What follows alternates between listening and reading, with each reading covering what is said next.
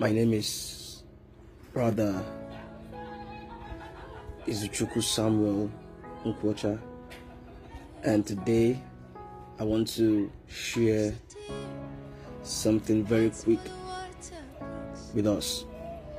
Praise God. As you listen, may God bless you in the name of Jesus Christ. So quickly, I want to talk on you are delivered.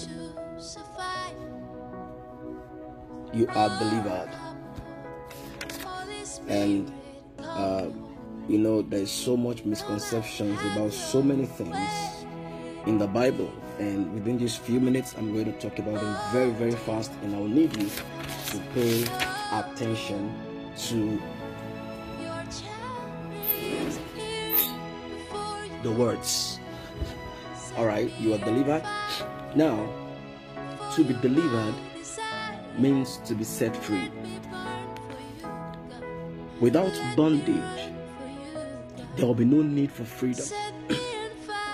It therefore means that it takes a man who is in bondage to be free. Isaiah 61 verse 1 says, "The Spirit of the Lord God is upon me, because the Lord hath anointed me to preach good tidings unto the meek. He hath sent me to bind up the brokenhearted, to proclaim liberty to the captives, and the opening of the prison to them that are bound." Every human being was under bondage before the revelation of Jesus. It took the action and sacrifice of Jesus to grant freedom to mankind. Spiritually, everyone was bound at the mercy of the devil. Adam gave the devil that authority, but Jesus restored the freedom of mankind, and that freedom is tangible to those who believe. The prophet Isaiah gave a prophecy in the place where we read. As a result of man's bondage, the Spirit of God spoke through him. He said that the brokenhearted shall be healed, the captive shall be free, and those in prison shall be free. All these things are going to happen at the preaching of the gospel. The preaching of the gospel is a carrier of all these things. And when the gospel is rightly preached and the word of God rightly delivered, all these things will follow. By the release and the intake of truth, freedom shall become tangible. In other words, it means that the medicine of bondage or captivity is the gospel. The gospel is the antidote to bondage and captivity. Do you want to be free? Embrace the gospel. Do you want to experience the freedom the Lord has given to us? You must embrace the gospel. Hosea 4 verse 6. Hosea 4 verse 6 says, "And ye shall know the truth, and the truth shall make you free. And ye shall know the truth, and the truth shall make you free." John 8 verse 32, "And ye shall know the truth, and the truth shall make you free." And Hosea 4 verse 6 says, "My people are destroyed for lack of knowledge." My people are destroyed for lack of knowledge. The problem of the bondage man is experiencing today is as a result of knowledge. And whenever the devil wants to take advantage of any man, he first of all affects the knowledge of the person. Either he stops the person from receiving the right knowledge, or he fills the mind of the person with a wrong knowledge. The freedom of deliverance you seek is packed up.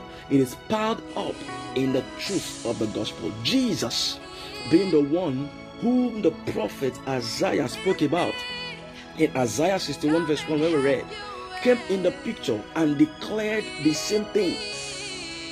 Glory to God. Jesus himself declared the same thing. The same prophecy that came through the prophet Isaiah in the Old Testament. Jesus Christ came and said the same thing. Why? Because many times the prophets of the old prophesied or spoke as led by the Spirit, with them not understanding what they were actually saying.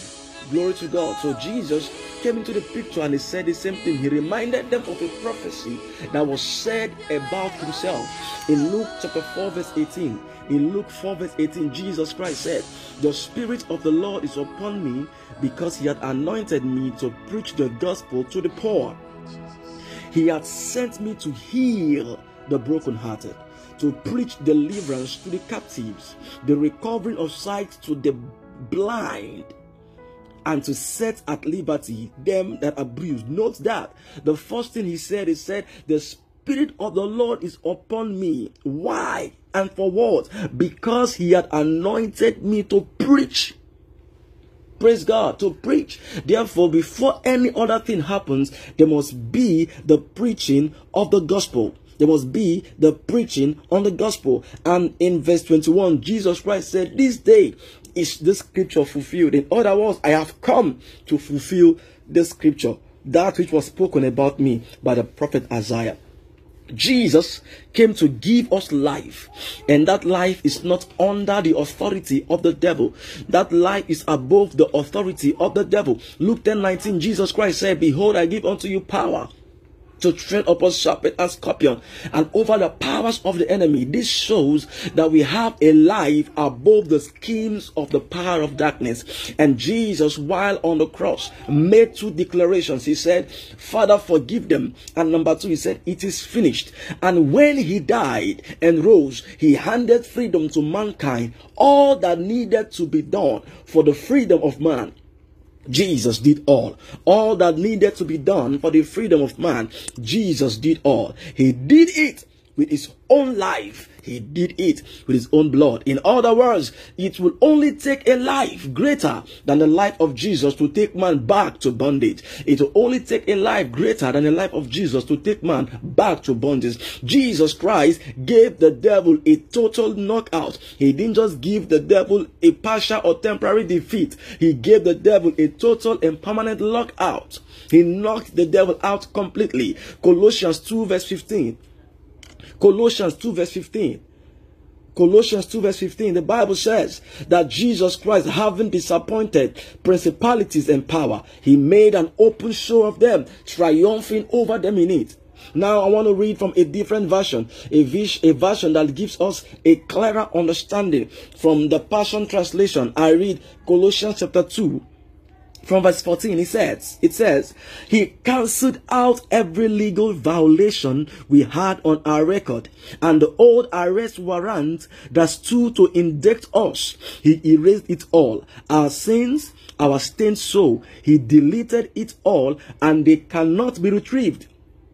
Everything we once were in Adam has been placed on his cross, on the cross of Jesus, and nailed permanently there as a public display of cancellation." Verse 15. "Then Jesus made a public spectacle of all the powers and principalities of darkness, stripping away from them every weapon and all their spiritual authority and power to assess us and to accuse us. And by the power of the cross, Jesus led them around as prisoners." He led all the captives, all our captors. He led the devil, the demon, and the devil's cohort, all those who kept man, all those powers that kept man in bondage. Jesus captured them and led them around as prisoners in a procession of triumph. He was not their prisoner. They were his prisoner. This is what Jesus Christ did for us.